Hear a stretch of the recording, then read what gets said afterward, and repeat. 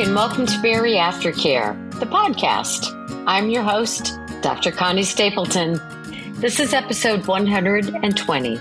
Dr. Susan Mitchell talks about dieting after bariatric surgery. The diet mentality can keep you sucked into the vortex of maintaining an unhealthy relationship with food, which, by the way, often impacts your relationship with yourself, also in an unhealthy way. One of my hopes, which is also shared by Dr. Susan Mitchell, a registered dietitian who has worked in the world of weight loss and bariatric surgery for many years. In this episode, Dr. Mitchell talks about dieting after having bariatric surgery. Invite everyone you know who has had or who is thinking about having bariatric surgery to listen to this episode with Dr. Susan. And be sure to listen to Dr. Susan's award-winning podcast, Bariatric Surgery Success. Let's get started. Hi, and welcome to Bariatric Care. I am your host, Dr. Connie Stapleton, and I have one of my favorite people in the whole world on here. She is professional. She is educated. She has given you loads of information. She has an amazing podcast, which I'm going to let her tell you about herself because it's award-winning, and I'm going to ask her to share that with you as well. I have Dr. Susan Mitchell here with me today, and she's going to educate all of us a little bit more. Welcome, Dr. Susan, and thank you for being with me. Hey, Dr. Connie, I'm excited to be back again. Thank you for inviting me to join you. Yes. We always have a lot of fun, don't we? We have a lot of fun. We could be trouble. We could be trouble. What we could be. We'll try to behave ourselves. Okay. Yeah. So tell everybody about your podcast, which I have been honored to be a part of for quite a while now, yes. And I appreciate that. But you have an award-winning podcast. Share that information with us. Yeah, well, I'm very grateful. It's just one of the most in terms of dietitians, it's one of the top dietitian podcasts. And I'm really happy about that because you know that I believe strongly that it matters where you get your nutrition information. And bariatric nutrition is very specific. If you're going to go through the surgery, you want to know that the information you're getting is accurate and it's current and it's going to be the right thing for your body after you've had it. So it's called Bariatric Surgery Success, comes out bi-weekly anywhere you listen to podcasts. And as you know, you're on there, every 6 or 8 weeks, we do something together. We talked about all types of things from imposter syndrome to, you name it. We shame, bullying. We talk about it all. We do. And one of the things that I value so much about you is the insistence that you have about presenting factual information. I know we've talked a lot about how you do a lot of work to make sure that you're sharing well-researched information with patients. Yes, I do. And you do the same thing. And I think that's because Dr. Google, as we know, has so much misinformation that you can go on and start searching. And what you may read has nothing to do with the way bariatric nutrition really is, or it's not current.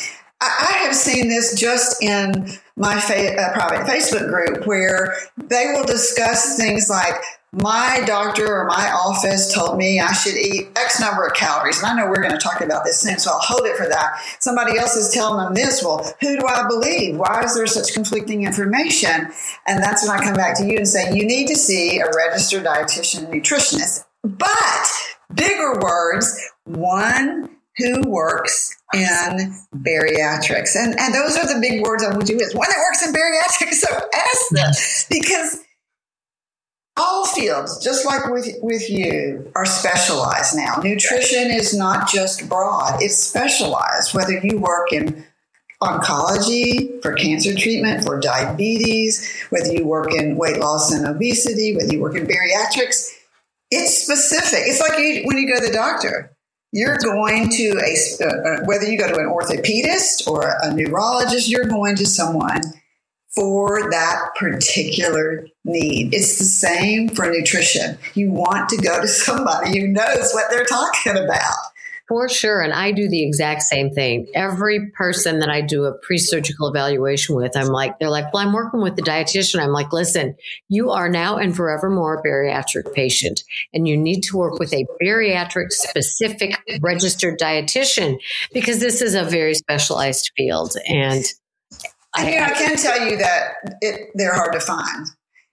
Because if you think about it relative to so many other conditions, bariatric surgery is very new. And if you look at it, even in the last few years, the surgery's grown, the types of surgeries have changed, and the nutrition information's always being changed as we learn more and more about the surgery and things like this. So because of that, not a lot of dietitians work in the arena. So it can be difficult to find someone who knows bariatrics, but there are a lot more dietitians who do work in the research or weight loss and obesity that also have a lot of good information. So you just have to do a little bit of digging, but it's worth it. And now they know you.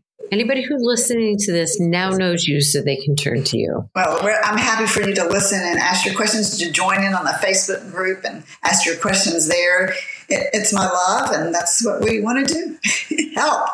You and I have worked in this field for a very, very long time, and there are some things that kind of make my hair stand on end when I hear patients ask them. So I want to ask you some of these questions. Okay.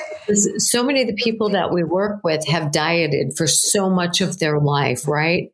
And so when they have the surgery, and maybe it's after they've lost as much weight as they're going to, or they start to regain or whatever, and then all of a sudden they get back into that diet mentality.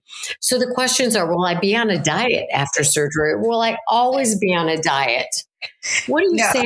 That. No, you won't. And first of all, I hate the word diet. I can remember when I was teaching at the university, the students would say, diet is like drop the T and I feel like I'm going to die. And if you think about it, it's so true. Diets are so negative and they make you feel so bad about yourself because you either follow it or you don't, or you're a failure or you didn't do what it was supposed to do. So let's just push that word diet to the curb and let's use lifestyle. I love it. Because lifestyle is what you're all about.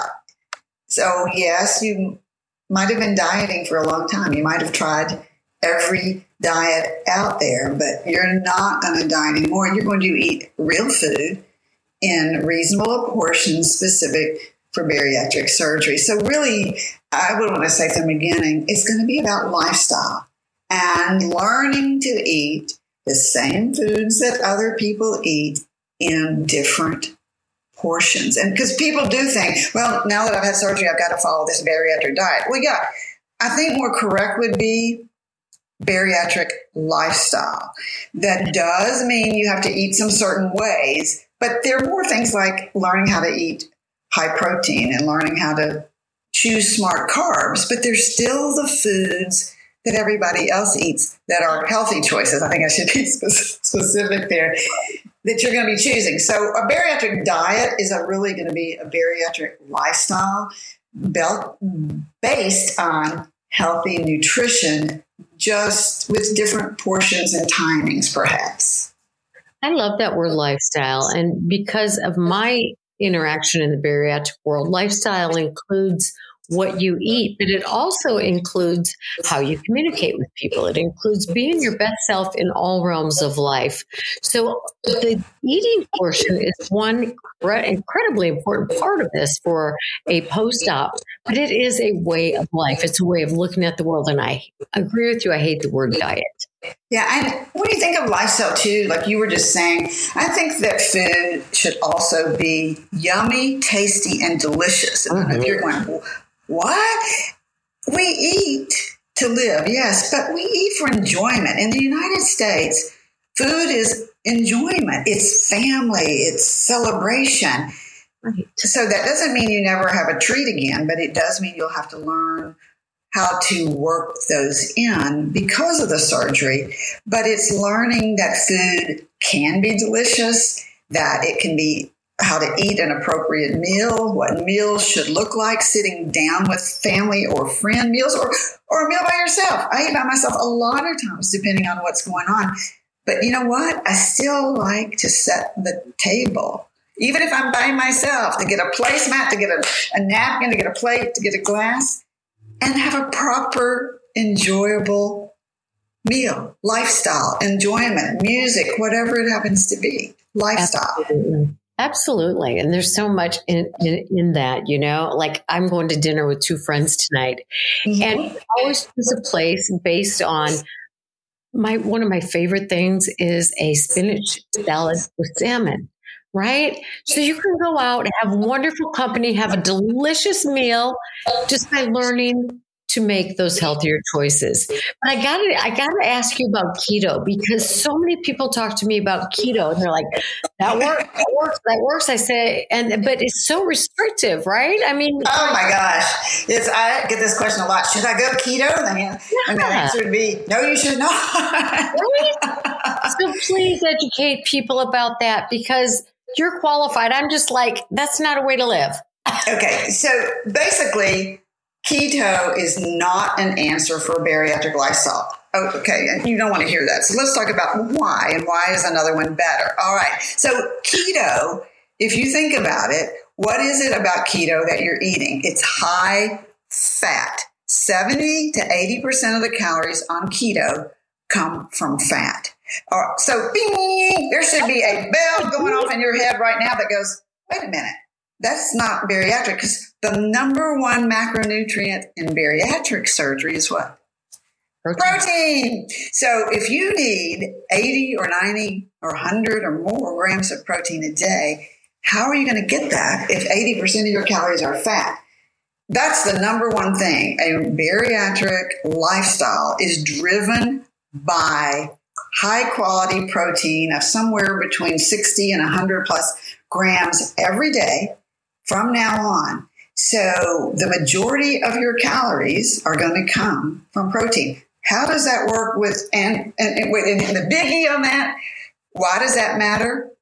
Protein runs the metabolism.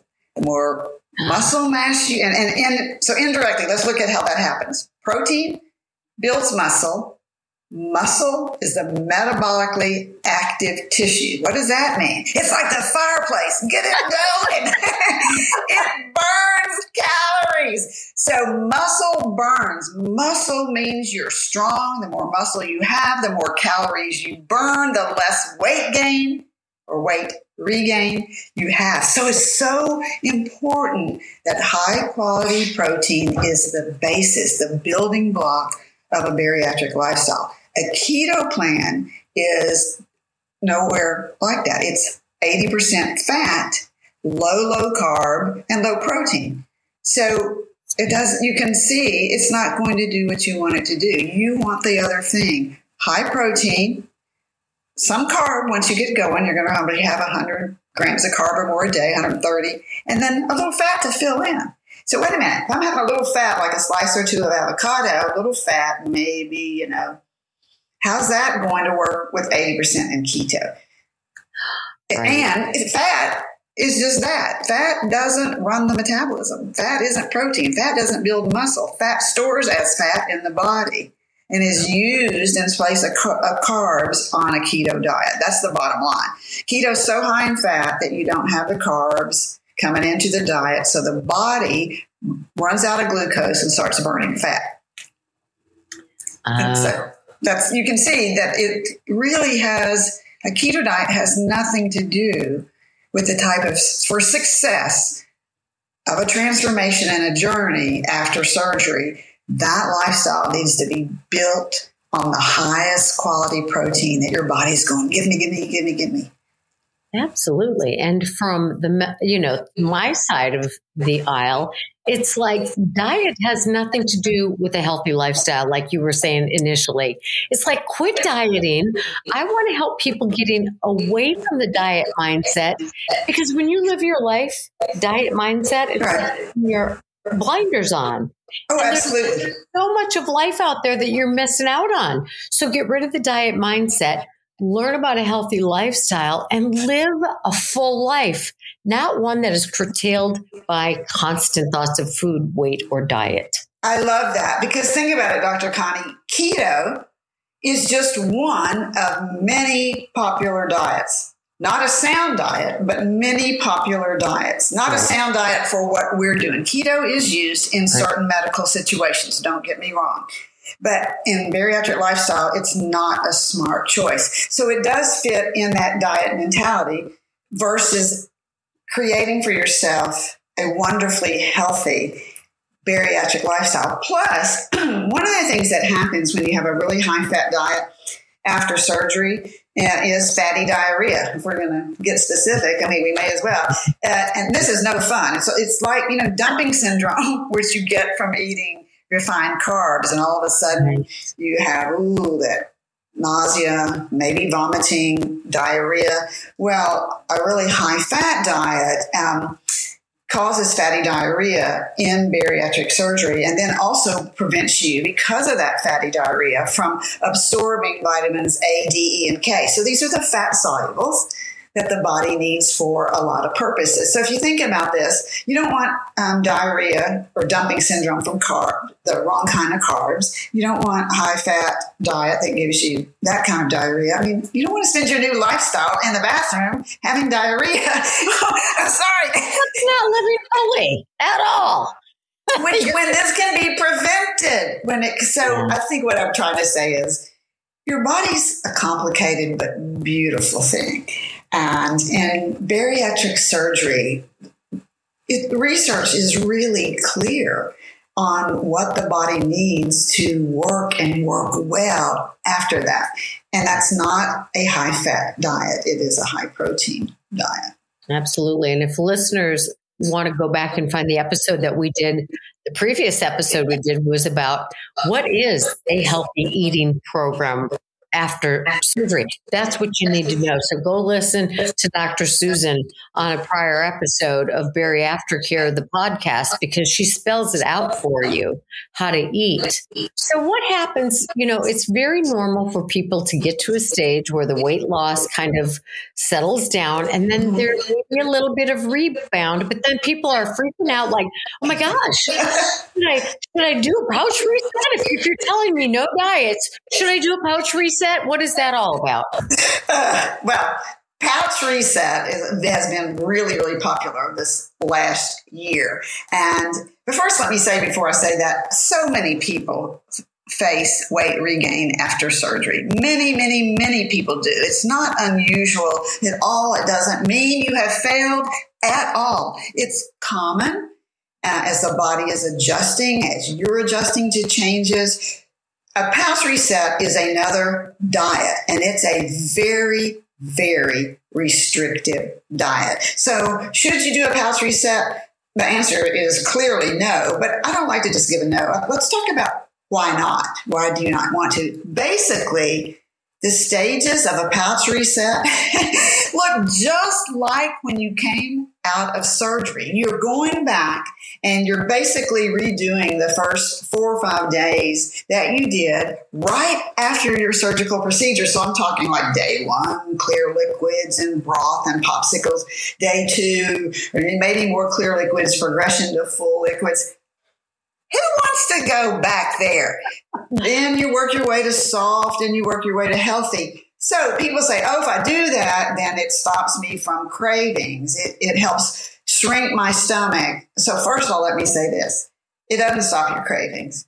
Cravings will always be there. We all have cravings. Surgery changes those, but later on down the track, hormone production does come back, and it varies person to person, which means cravings do. So a pouch reset does not alter those brain hormones. Thank you. And things like that. Also, it doesn't reset your pouch. So when you first have surgery, think about it. You may be stapled, you may be stitched. It depends on what you had and how. And there's scar tissue and there's healing. So you can only eat a very small amount, very frequently during these times. But then as the healing comes around and is happening, some of that elasticity comes back again. And the stomach can stretch naturally. The stomach is a muscle. So that's part of how it works. There's going to be that kind of stretching. But based on what you eat and how you eat, i.e., eating too much, too large of portions, All of this can make you gain weight, can push out to where you get used to, once again, being able to eat more food and tolerate it. You don't really want to do that. So if I'm saying, okay, no pouch reset, it doesn't do any of those things. What do you want to do? The better way is to ask yourself, okay, let's have a little real talk here. What am I doing? Have I quit eating protein? Have I quit eating my protein first? Am I still separating my liquids from my food? And not everyone, by the way, has to do that forever, but most people do better that way. And am I eating slider foods? No.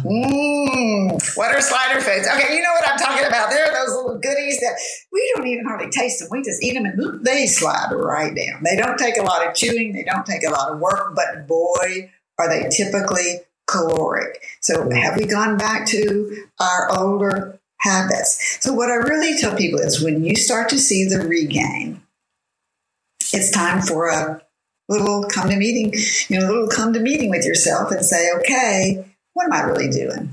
Have I gone back to my old habits? Am I not getting my protein? Do I eat my protein first or later? And then you reset. If you want to have a reset, it's resetting your lifestyle.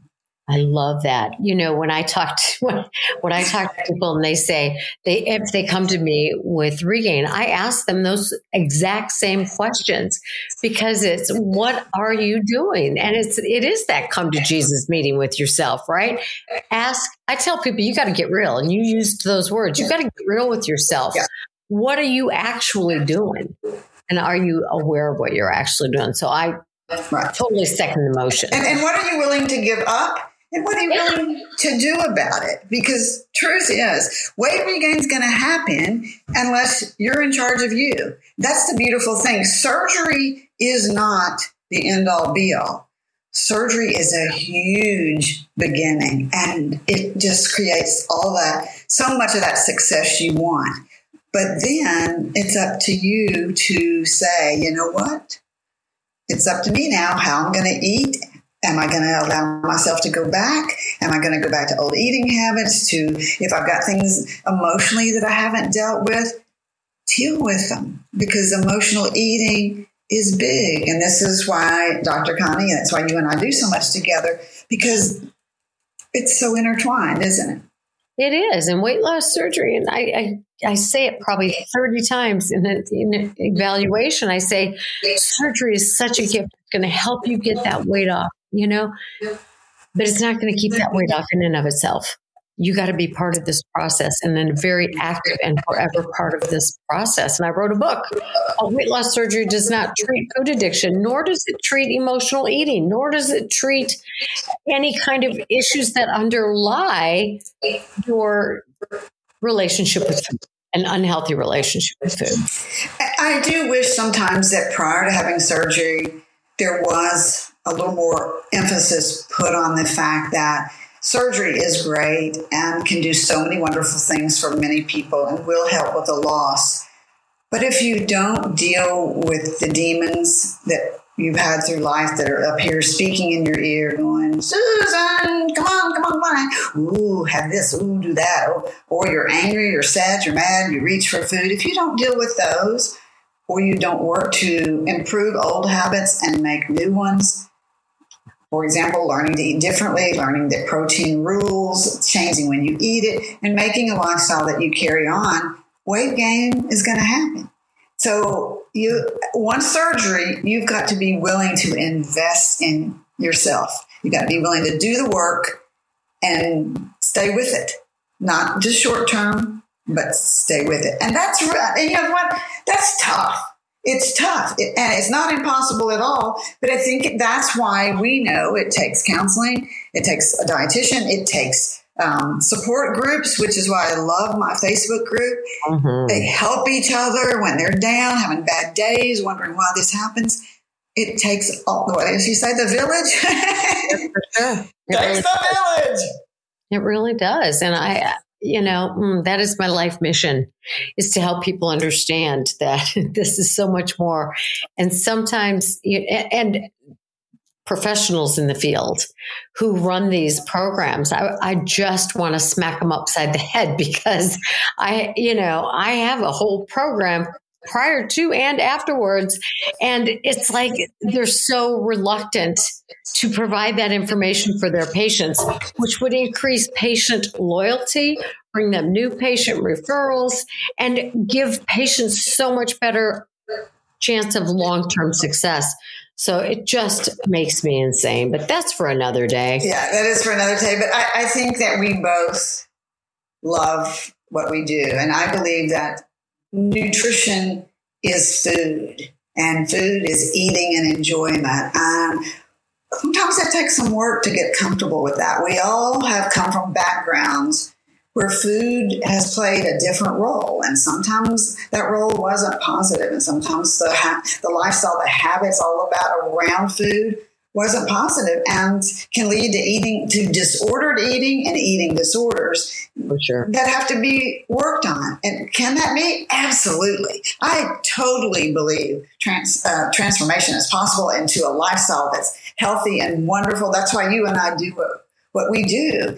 And that food can be what it's meant to be. Nourishment, making you healthy, make you feel well so you can get out there and do what you want to do every single day, but also tasty and family and sharing and all those other things, knowing that when you go in there, you know how to make choices now. You know how to make smart choices at the table. So I want to teach you how to do that. How do you eat at that buffet? How do you choose this? So you're part of it. Not over there going, well, I've got to eat this, keto stick or whatever. No, you want to eat real food, but learn how to eat real food. And absolutely you can. Absolutely. What's interesting about that? It's if you learn to eat real food, and you can actually eat quite a bit more than people think.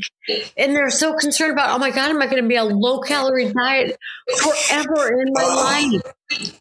I am so glad you brought that up this week. As a matter of fact, that's been a big discussion in our Facebook group. Someone was about 11 months post-op and being told to eat 600, 700 calories. And they were so upset, saying, is this it? Is this what I'm doing the rest of my life? And I'm like, where did you get that information? Because no, I can think of a guy right now I know who's had bariatric surgery, who lifts a lot of weights, really into fitness, trains, and he's at over 3,000 calories a day. I can think, and again, he works with a dietitian, sports dietitian who also knows bariatrics to make sure from his macros, but his calories are up there. I can think of another woman in my group who weight trains 3 or 4 times a week. She's a young woman, and she is up around 1,600 calories a day. That's not diet. That's not low calorie. So my point is, no, you should not be low calorie. And you should get to a point. When I say low calorie, I'm talking about 600, 700, 800 calories. No, not down the road. Initially, and I'm not talking about right post-op and the first few months, but I'm talking about when you're about 11 months, a year down the road, and you're back to real food and a real lifestyle. At that point, hopefully you've found activities that you love to do. You have exercise you love to do. And those things burn calories, and you're eating protein, which builds muscle, which burns calories, and you need to feed the body. You still have to look at portions and how often and where you may have to add in, little snacks and things to get those calories because of portion size, because you don't want to get used to eating huge amounts again, but you don't want to be there. And I think that misinformation is part of someone not knowing bariatric nutrition. It's individualized. It's based on lots of things. Your sex. I don't mean the act of your sex, not your sex life. Let me be specific. Although, okay, we're going to burn some calories. For sure. Male versus female, different health issues you might be dealing with, different medications that you might take, your ability to exercise, what type of exercise, how much, do you strength train? All of these things really determine how many calories you're going to need for the day. But it isn't going to be 600 and 700. No. Somebody tells you that, you need to be going somewhere else, in my opinion. Yeah, I think this is a cultural issue too, because, prior to surgery and when you go out to eat a lot, if you eat at fast food or people sit down and eat 1,500 calories in one meal, and we have to adjust our reality, right? Yes. Oh, absolutely. And if you ever go, I forget where I was looking at, but I was going to go meet some friends outside for a meal somewhere, and I forget where we were going, but I was looking at the options on the menu, and they actually had the nutritionals on there, which I'm always fascinated in looking at. And some of the breakfasts, I won't call a name to the place, but some of the breakfasts had between 2,000 and 3,000 calories. That's one meal. Right. One meal. So you can understand how overweight in this country we've become when the portions could feed 5 and we serve them as 1. Right. And it is, as you just said, it's a mental mindset change. A look at that portion is not meant for my body. It doesn't mean that food. So hear that. Good food doesn't mean the food is not meant for your body. It means that the serving is not meant for any body. And most places make it really difficult to eat out. Most places. Absolutely. There's such portion distortion, right? Yeah, portion distortion for sure. And it's frustrating. But one of the things I do, because I like to eat out and I like to try different cuisines, and is that when it comes and that meal is like this, before they even leave, say, excuse me, will you bring me a to-go box? I'm going to separate this right now. And before I dig in, I take off and I put it into my to-go box and put it to the side. Because you know what will happen if I don't? You'll eat the whole thing. I'll eat the whole thing. Because what will happen is you and I will start talking, and it's still there, and it's still there. And I'm like, oh, this is good stuff. And I just, but this is human nature for all of us. Right. So we have to not allow that to happen. And it's very easy to say, hey, would you bring me a to-go box right now? And then I put it to the side and decide how much I'm going to eat right now and take the rest home. And most people are not taught healthy portions as children. We're just not taught it. And so to understand and be shown this, it's like really eye-opening and shocking to some people. It's very shocking, and because the portions are that way. But the nice thing about taking it home is, well, you got a meal and a snack later too. So you got a busy day ahead. You've already got something left for later on, right? Yep. So I know some people are worried about that calorie thing, which we just kind of clarified. What about is my whole life going to be nothing but protein from now on? Well, no. It's not going to be nothing but protein, because your body wouldn't begin to get all the nutrition that you want. But your body will want and need a substantial amount of protein every day. That's what works in bariatric surgery. So what does that mean? It's going to be somewhere from 60 to 120 grams of protein a day plus. You're thinking, well, I want a better range. I want it more specific.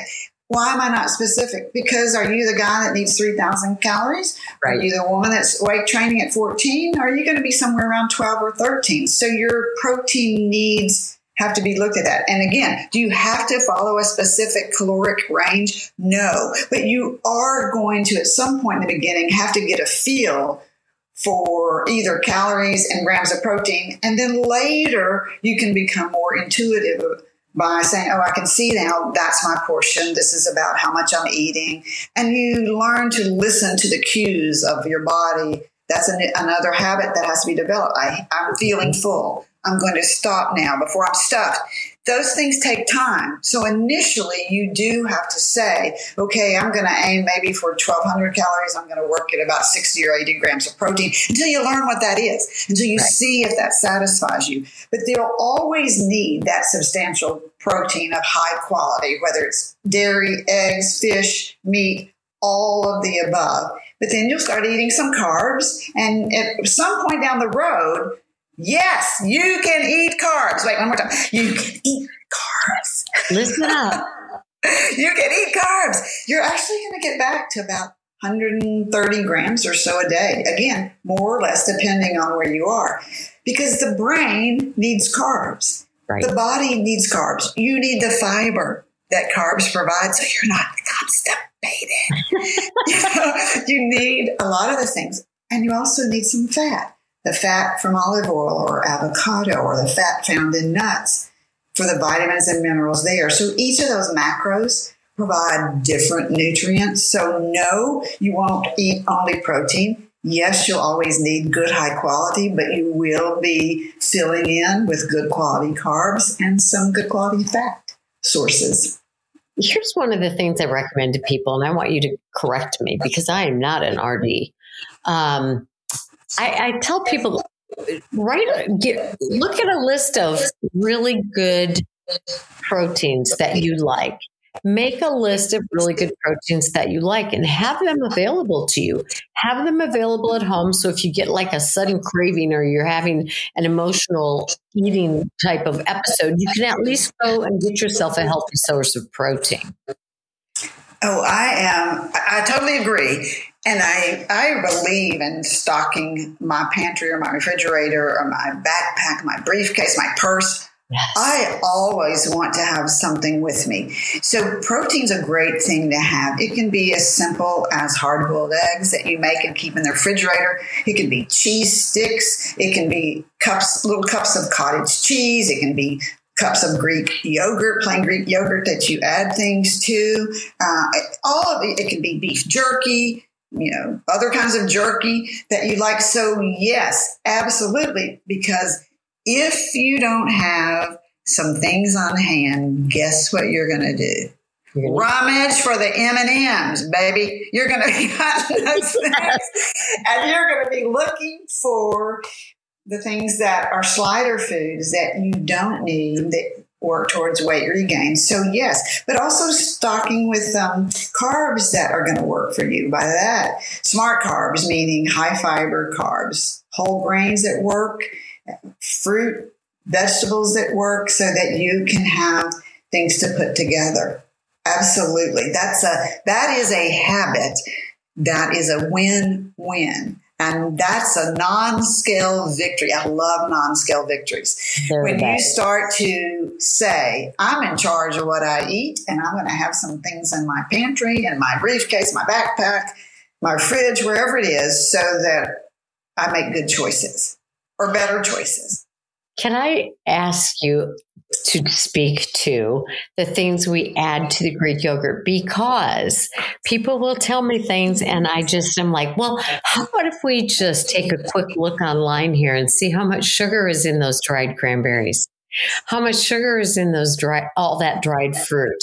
What kind of granola are you putting in there? Because a lot of granola has a ton of sugar in there. This is true. And initially after surgery, that sugar that's in the dried fruit or the granola may be enough to give you dumping syndrome. Your body will be, I don't really like that added sugar. So initially a good place to start. Once I'm always talking about when you're back to a regular diet, because you have to go with your surgical team's suggestion for how they want you to eat from post-op on from the next, 8 weeks, 10 weeks, whatever, before you move on. So, but once you're down the road, if you've got a good Greek yogurt, I prefer a Greek. Now I know. Okay, I'm honest. By itself, plain Greek yogurt is pretty disgusting. It's got to have something. But the flavored yogurts, unless you use a sweetened one with some type of sugar substitute, the sugared ones are going to have way too much sugar and are going to likely cause dumping. So if you've got a Greek, you've got to make it flavorful. How do you do that? And I like to use fresh fruit in season that you tolerate well, whether that's mango, whether that's strawberries, blueberries, raspberries, sliced up grapes. I mean, there's lots of different ones. Again, some of you will say, I tolerate this better than other. But if you put the fresh fruit in there, that natural sweetness of the fruit, stir it up, let it just sit a few minutes will help. I also like to use plain nuts, not granola, but plain nuts, whether that's walnuts, pecans, whatever. Chop a few up. Remember, a little goes a long way because they're so caloric, and put that in with the fruit.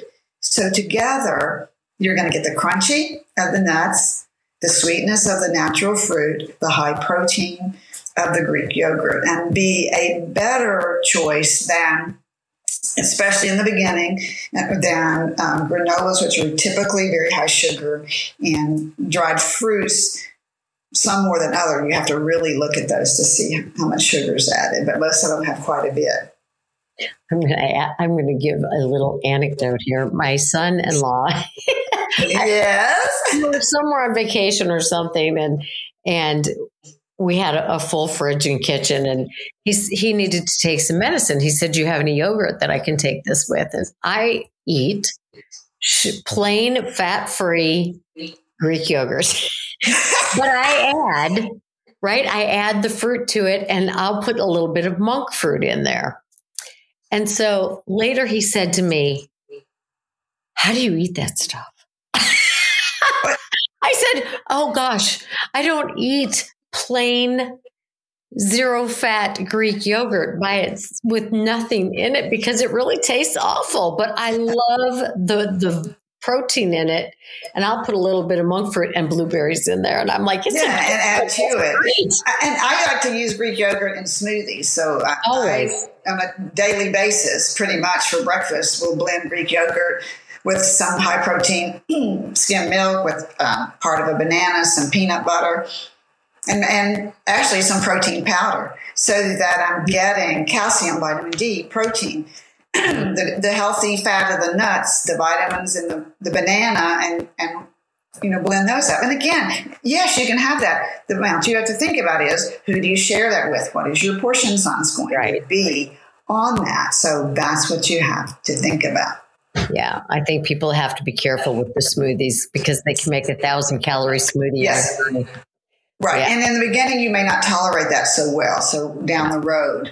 Yeah. Because you really need fiber. You really have to get the system going and moving.